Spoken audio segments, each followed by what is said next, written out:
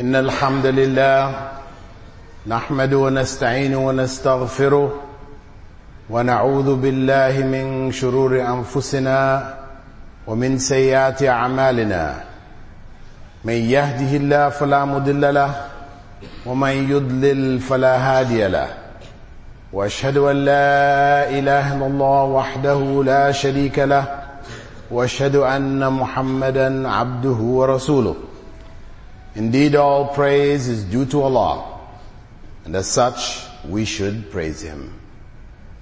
We should seek His help and seek refuge in Him from the evil which is within ourselves and the evil which results inadvertently from our deeds.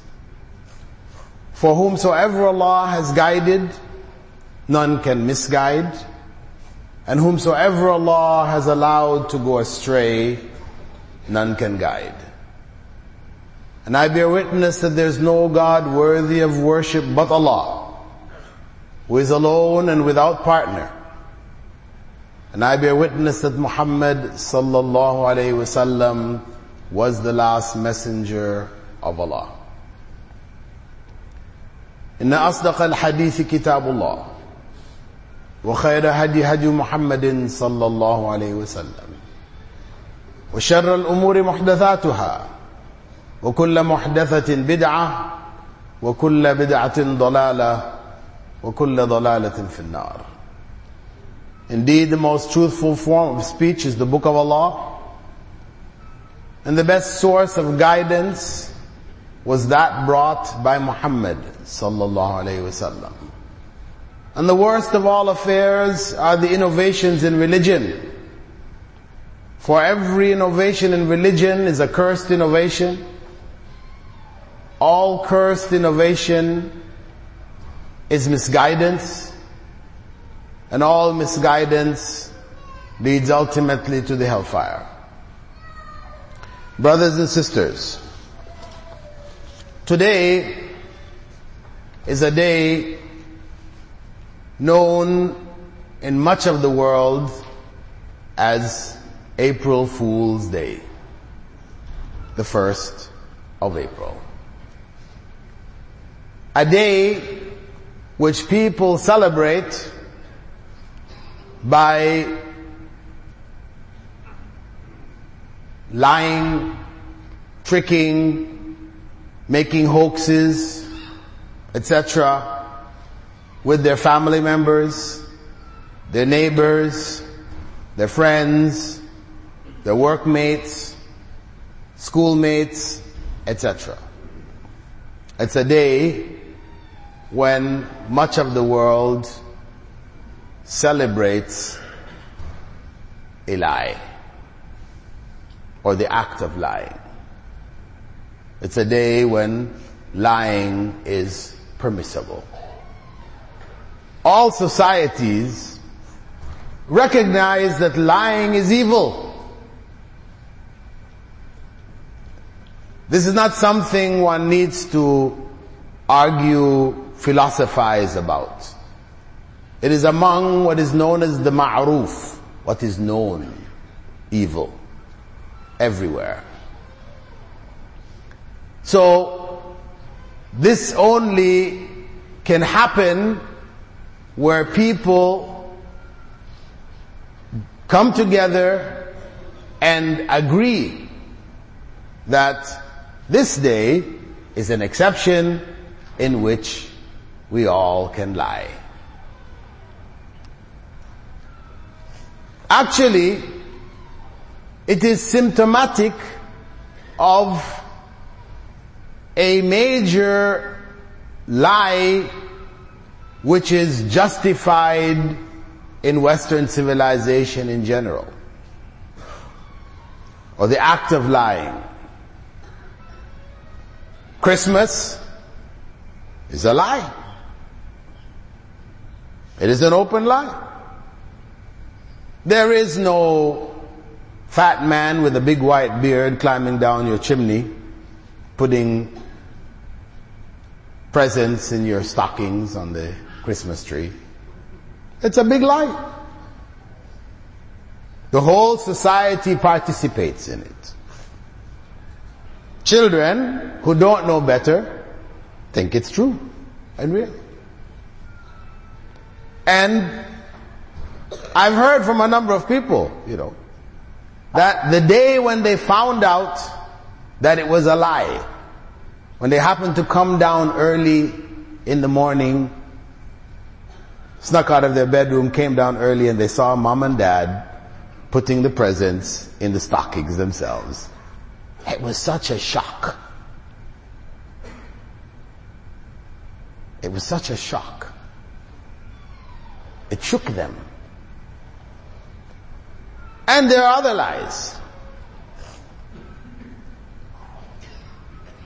Other lies which are glorified and are permitted, justified in the society.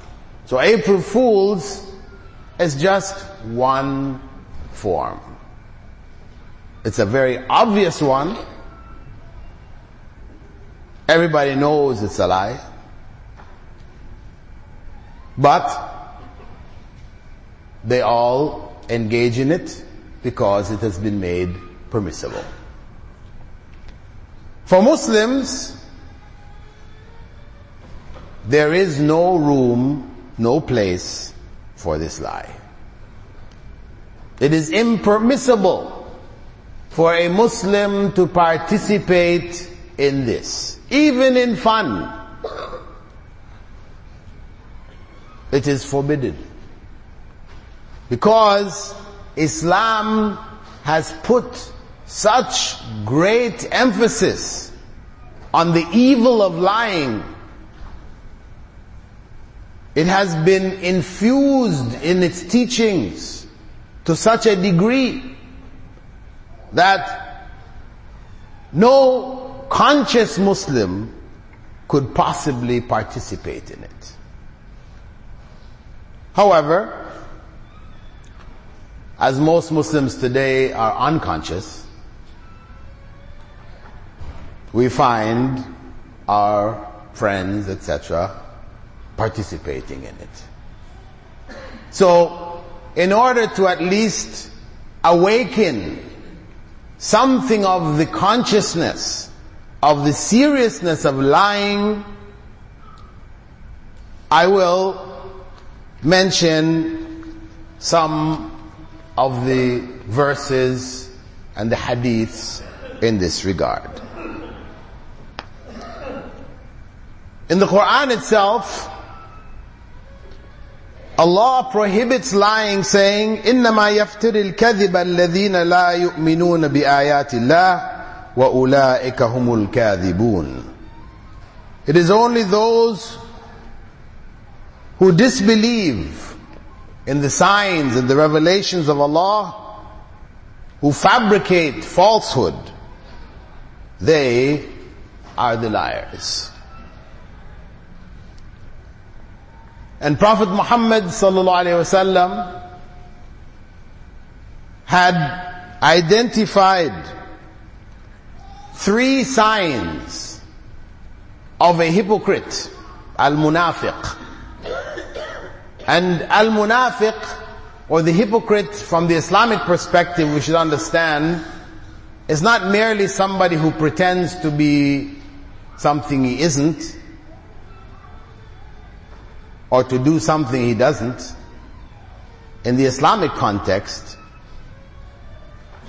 a hypocrite is one who pretends to be a Muslim, but he is not. He's actually a disbeliever, but he pretends to be a Muslim. Munafiq. So nifaq is a very serious label, and we shouldn't use it lightly. The Prophet ﷺ had said, there are 3, and in some narrations 4, 3 signs of the hypocrite, the munafiq, the one who pretends to be a Muslim, but he really isn't. The first sign is when he speaks, he lies. When he speaks, he lies. That's the very first sign. When he makes a promise, he breaks it. And when he is entrusted with something, he betrays that trust. All of them are aspects of lying. When you are entrusted with something, you say, I'm going to take care of this for you. But you don't. It means you lied. Also, when you say, promising, I will do so and so, but you don't, it means you lied. So they're all aspects or manifestations of lying. And that's why he mentions lying first. When he speaks, he lies. It doesn't mean that everyone who lies becomes a munafiq. Because all of us, at some time or another in our lives, will tell a lie. He said when he speaks, he lies, meaning he is a habitual liar. He's known for lying. He lies on a regular basis. That is among the signs of a disbeliever who pretends to be a Muslim. When we look at lies, of course, like everything else, there are degrees. Some lies are more serious, greater than others, and as such, the punishment for them is greater. The greatest possible lie that one could tell is a lie about Allah and His Messenger. That is the greatest possible lie. The lie that Allah had a son, or that Allah is 3 in 1. This is among the greatest possible lies that anyone could commit. And that's why when we talk about so-and-so is a good person, he's doing all this good and everything else, why shouldn't he go in paradise? He only believes that Jesus is God and God is 3 in 1. That's just a small thing. It's a small thing in your eye. But in the sight of Allah, it is a grave matter. It is a grave matter. Similarly, the lie that Allah is everywhere and is in everything. This is a big lie about Allah. It is a lie by which those who worship Allah in His creation justify their worship. It is a huge lie.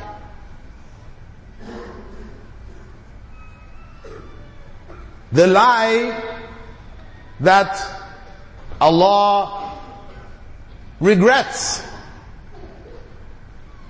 or that He forgets, or any attribute that we give to Allah which makes Him like His creation,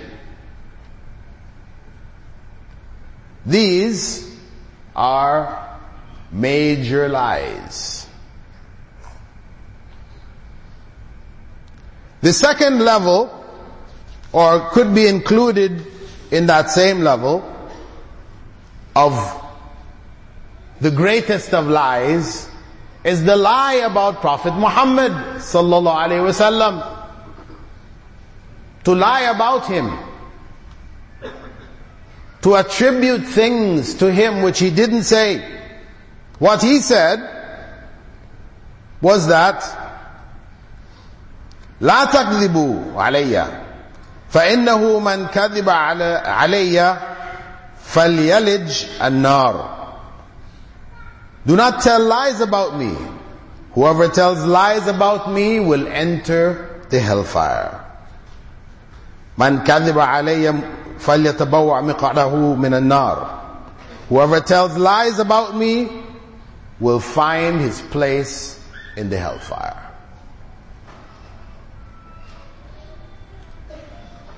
So we have to be very careful when we attribute things to the Prophet sallallahu alaihi wasallam.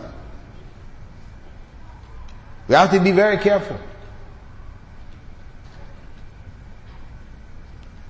And that is why Prophet Muhammad sallallahu alaihi wasallam had said, "Talabul ilmi farida ala kulli Muslim." Seeking knowledge is compulsory for every Muslim. Every Muslim must know what Allah said and what His Messenger said. That is why we had this huge effort by the scholars of Hadith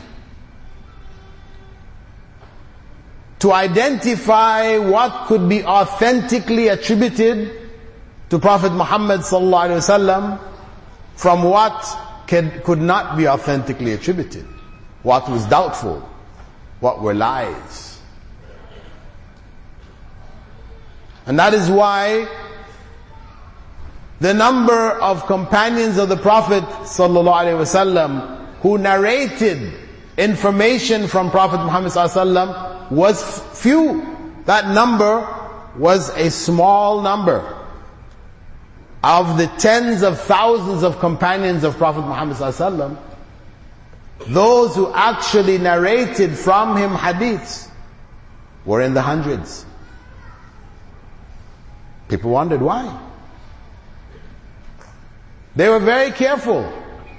If they had any doubt about what they were saying, they would prefer not to say it than to relate it. They were very careful. And that is what helped to preserve Islam. Because what is attributed to Muhammad sallallahu alaihi wasallam is Islam. The Quran is the root. But that root cannot be understood except through the Sunnah. The Hadith, what was attributed to Prophet Muhammad sallallahu alaihi wasallam, defines for us what is Islam.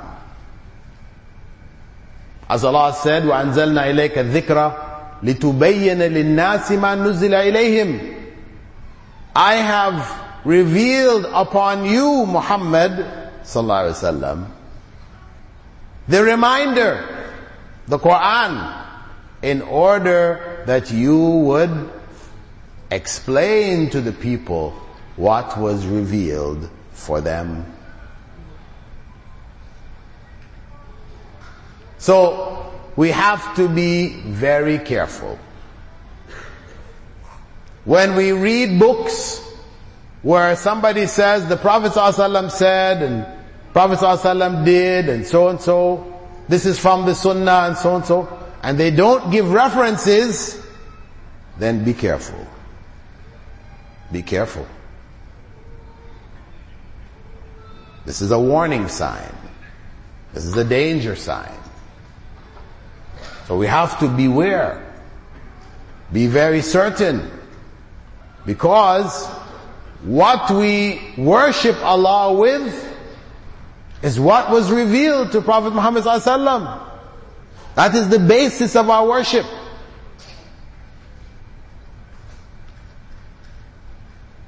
So for example, I remember one occasion when I was with a group of brothers, and I I noted, as I commonly note, we were eating together on a table with our hands, etc., on the ground. And everybody was picking up his glass with the left hand and placing his right hand underneath it and drinking with his left hand. Now everybody knows that Prophet ﷺ had said, do not drink or eat with your left hand. Everybody knows that. It is prohibited. Prophet Muhammad ﷺ clearly, in no uncertain words, no ambiguous words which need further interpretation, he said clearly, do not drink with your left hand. But everybody was picking up the glass with their left hand, placing their right hand at the bottom, and drinking with their left hand. So I said, brothers, please drink with your right hand. I said, no, this is okay. This is like something like the right hand. The right hand is there on the bottom. I said, but brother, you're still drinking with your left hand. But this is what we were told. It is okay. This is what we do. And one brother amongst them, who was, I guess, the more knowledgeable amongst them, said, it's sunnah. I said, yes, it's sunnah. In what book of sunnah can it be found? He said, it's in one of the books. Very serious statement. Very serious statement. Now you could say, that's just a very small thing. But no, it's a big thing. Because if you don't feel shy to attribute something to Prophet Muhammad ﷺ, which is false, then you haven't understood the deen. You really haven't understood Islam. If it's so easy for you to say that. It was a lie. It was a lie about Prophet Muhammad ﷺ. Some people say, well, no, actually we're not lying about him, we're lying for him.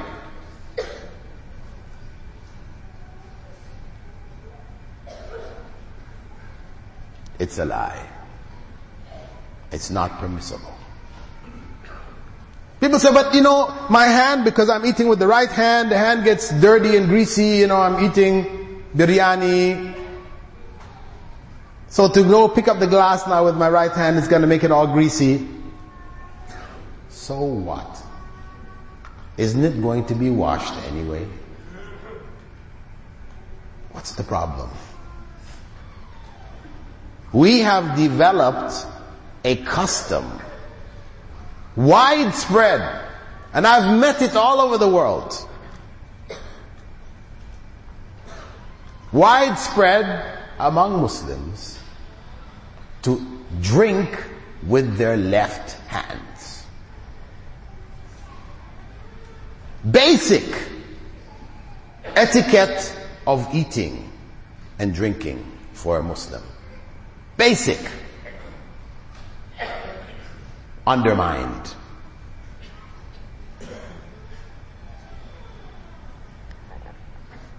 The other great lie, second considered greatest of lies, is lying when buying and selling.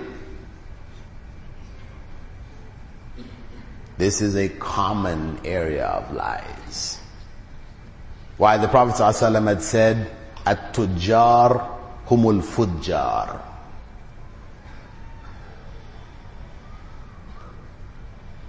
The traders are corrupt. The business people are corrupt. Corruption is endemic to business. It takes great taqwa to be an honest businessman. Great taqwa. Fear of Allah, consciousness of Allah, to be an honest businessman or businesswoman. The temptation to lie is so great. You have a product, you want to sell it, you want to make it seem like the best. You want to promote it. So you create an image and a picture about it, which is a false picture, so people will buy it. In the West, huge amounts of money, multi-millions of dollars are spent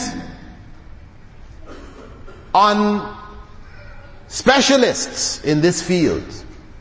They call it marketing, but they are really specialists in the field of lying to people, to get them to buy what they don't need,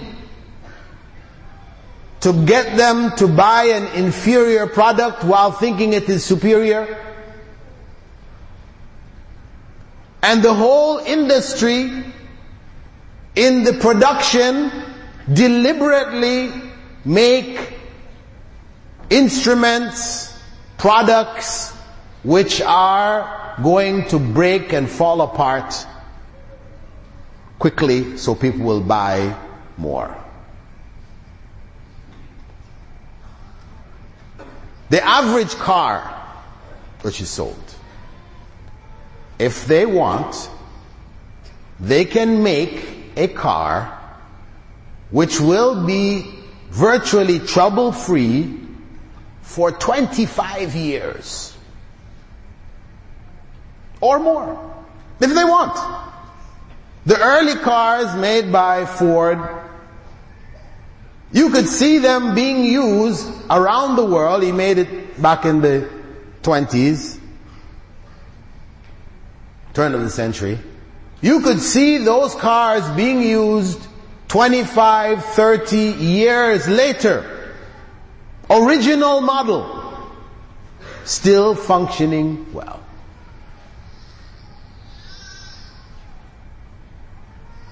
So what happened to us? Now you're given a 3-year warranty or a 5-year warranty.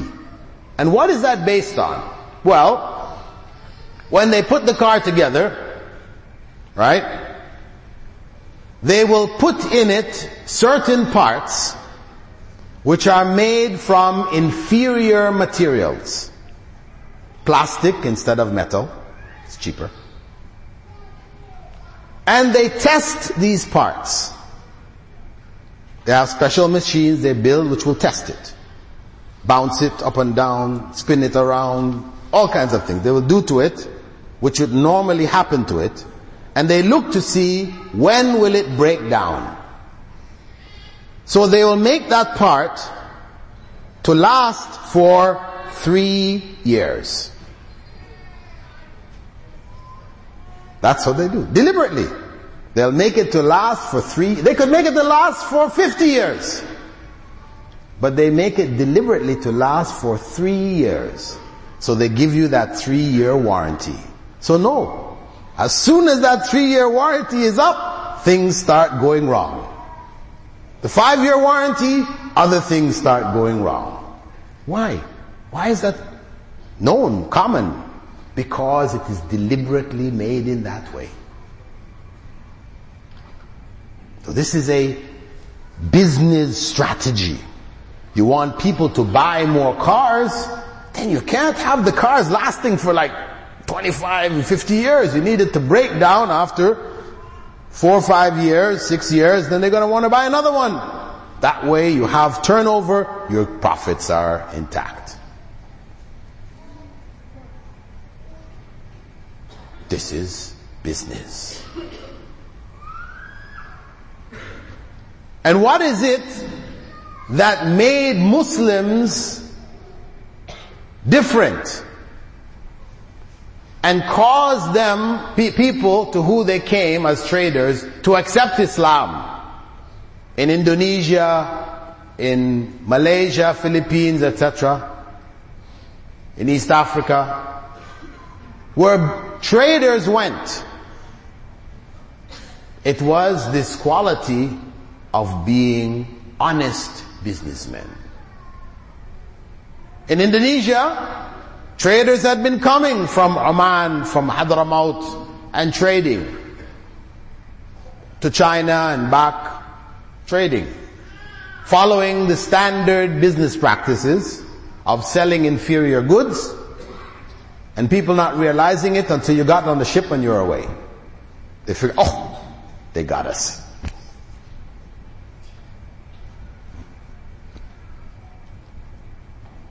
People were shocked when, for some unknown reason, the traders who came 1 year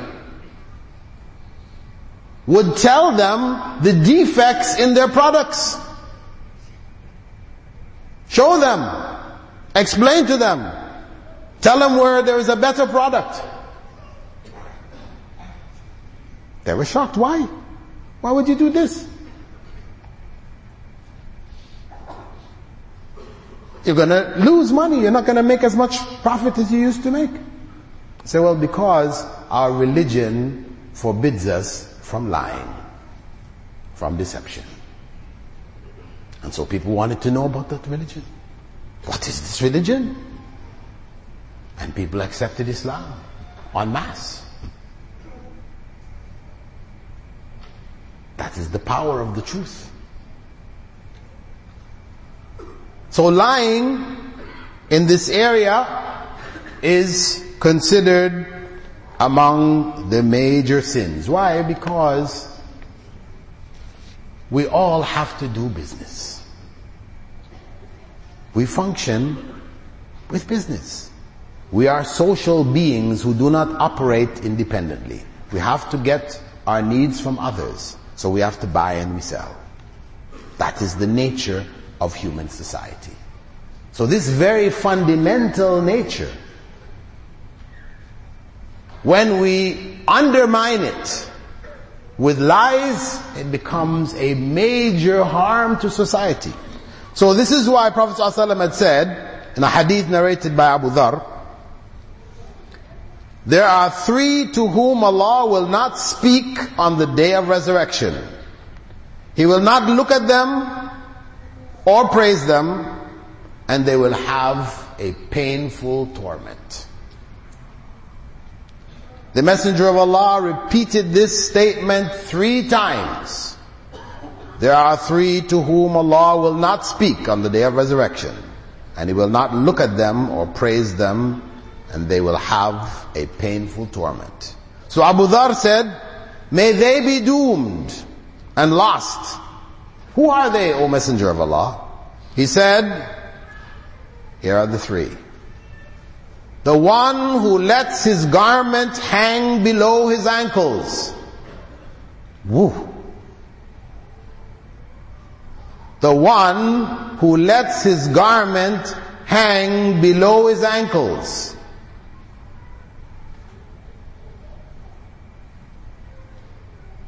This is something that people are easy about. It's style. It's modern. But look where it's been placed. Means it's serious. Means we can't afford to play with it. The one who lets his garment hang below his ankles. The one who reminds others of his favors. You did this for them, you did that for them, and you remind them, look, I did this for you, I did that for you.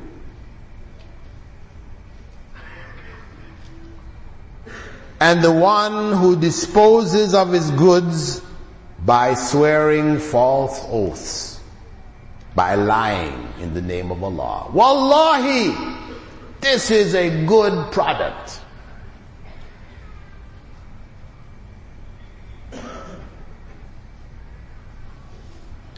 I ask Allah subhanahu wa ta'ala to protect us from these great lies. the lies against Allah, His Messenger, and the lies in our business dealings. I ask Allah to help us to find our way back to the true teachings of Islam, to respect the truth, to defend it, and to live in accordance with it. I ask Allah to forgive what has gone before, our negligence, our faults in these matters. I ask Allah to help us to raise another generation that would respect the truth and would defend it and protect it as it deserves to be protected. أقول قولي هذا واستغفر الله لي ولكم ولسائر المسلمين من كل ذنب فاستغفروه إنه هو الغفور الرحيم.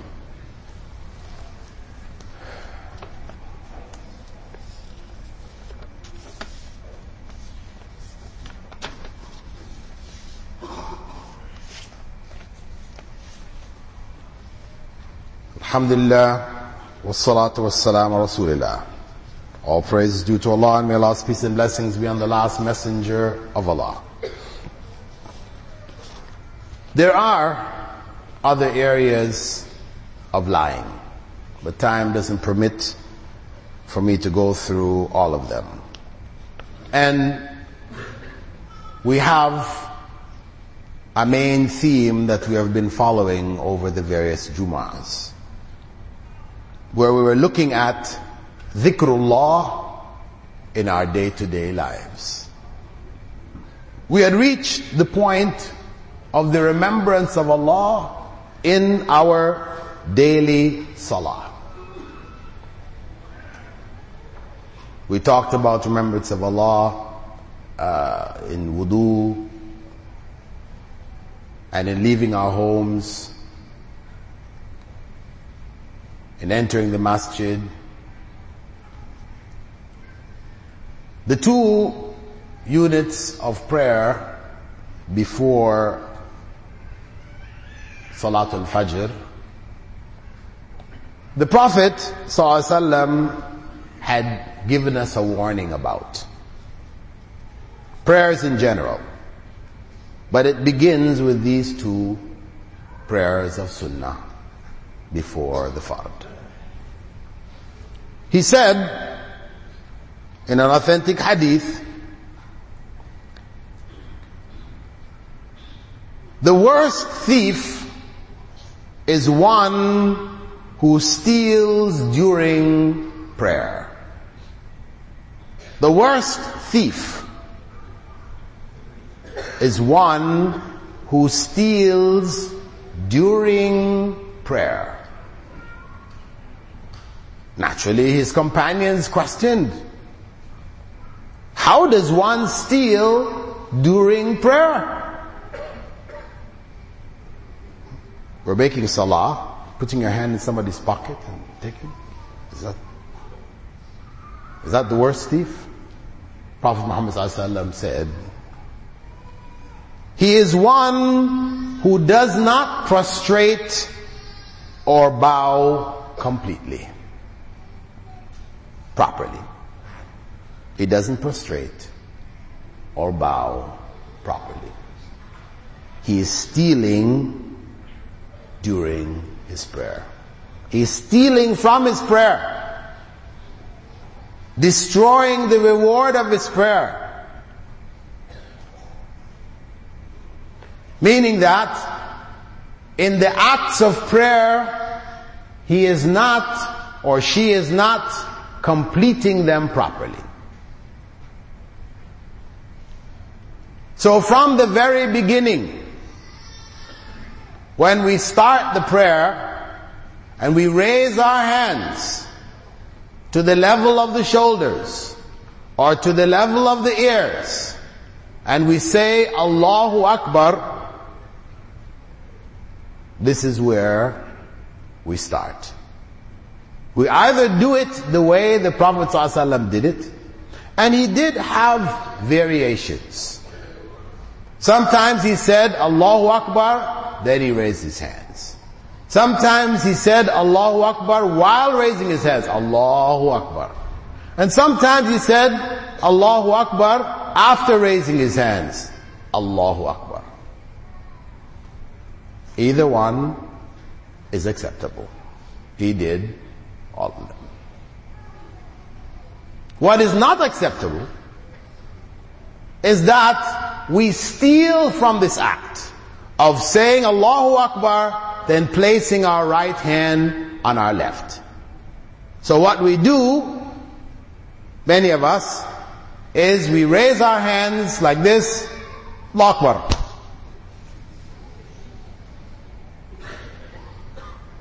We just stole. We did not raise our hands, palms facing the Qibla, as the Prophet ﷺ did.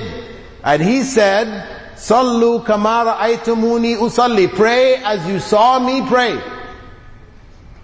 We have our own version. We have stolen.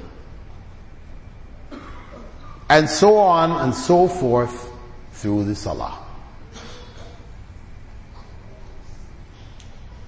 There are various adhkar which the Prophet ﷺ taught us to say at different points in the Salah. But there are some that are particularly neglected. If we were to go to all of the adhkar, we wouldn't get past this point for another 2 or 3 months. So I'm only going to focus on 2 places for adhkar, which we could say are either unknown to most people or they're neglected. The first place is the place of making adhkar, remembrance of Allah, when we come out of ruku'. When we come out of ruku'. We have common practice among a number of people that when they come out of bowing, and they come out, as soon as they reach virtually standing position, they start to go down. So coming out of bowing to that standing position is incomplete. They don't complete it. They come out, coming up, they start going down. Prophet Muhammad ﷺ, as it is authentically recorded, used to say when he stood up from bowing, ملء السماوات وملء الأرض وملء ما شئت من شيء بعد أحق ما قال العبد وكلنا لك عبد اللهم لا معطي لما منعت ولا لا مانع لما أعطيت ولا معطي لما منعت وأنت الجد ومنك الجد. All of that. It's going to take time. But when we come out of ruku', we're going right down into sujood. So this is an area, adhkar, that we should learn. Even if we, coming out of it, when we say, Sami Allahu liman hamida, Rabbana lakal hamd, we pause. We at least pause there, because that's all we know. We at least pause. Rabbana lakal hamd. Reflect for a minute. All praise is due to you, O Allah. And then we go down. And I should mention here that those who teach that when you bow, and they teach a special bowing for women, that when they make ruku', they don't make ruku' like the men. They say the woman, the man, he bows like this. 90 degrees.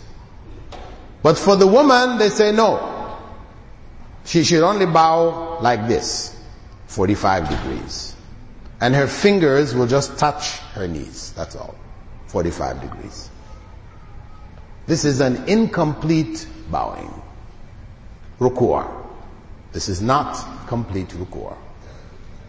It is justified by saying, well, you know, when the man bows 45 degrees, his posterior protrudes. His behind sticks out.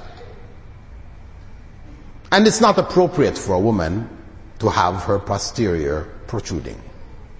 So we will just have her make ruku' 45 degrees. Min ayna laka hada? Where did that come from? Who said that? Sheikh so-and-so, Maulana so-and-so. But that's not what Rasulullah ﷺ did. And that's not what Rasulullah ﷺ said. Doesn't he know best how a man and woman should pray? Unacceptable. The other area where adhkar are unknown or forgotten is when we come out of sujood. Some people, they come out of sujood and without even sitting back up. I've seen people. They make sujood, they raise their head 10 inches from the ground, they touch the ground again. They've made 2 sujoods. No way.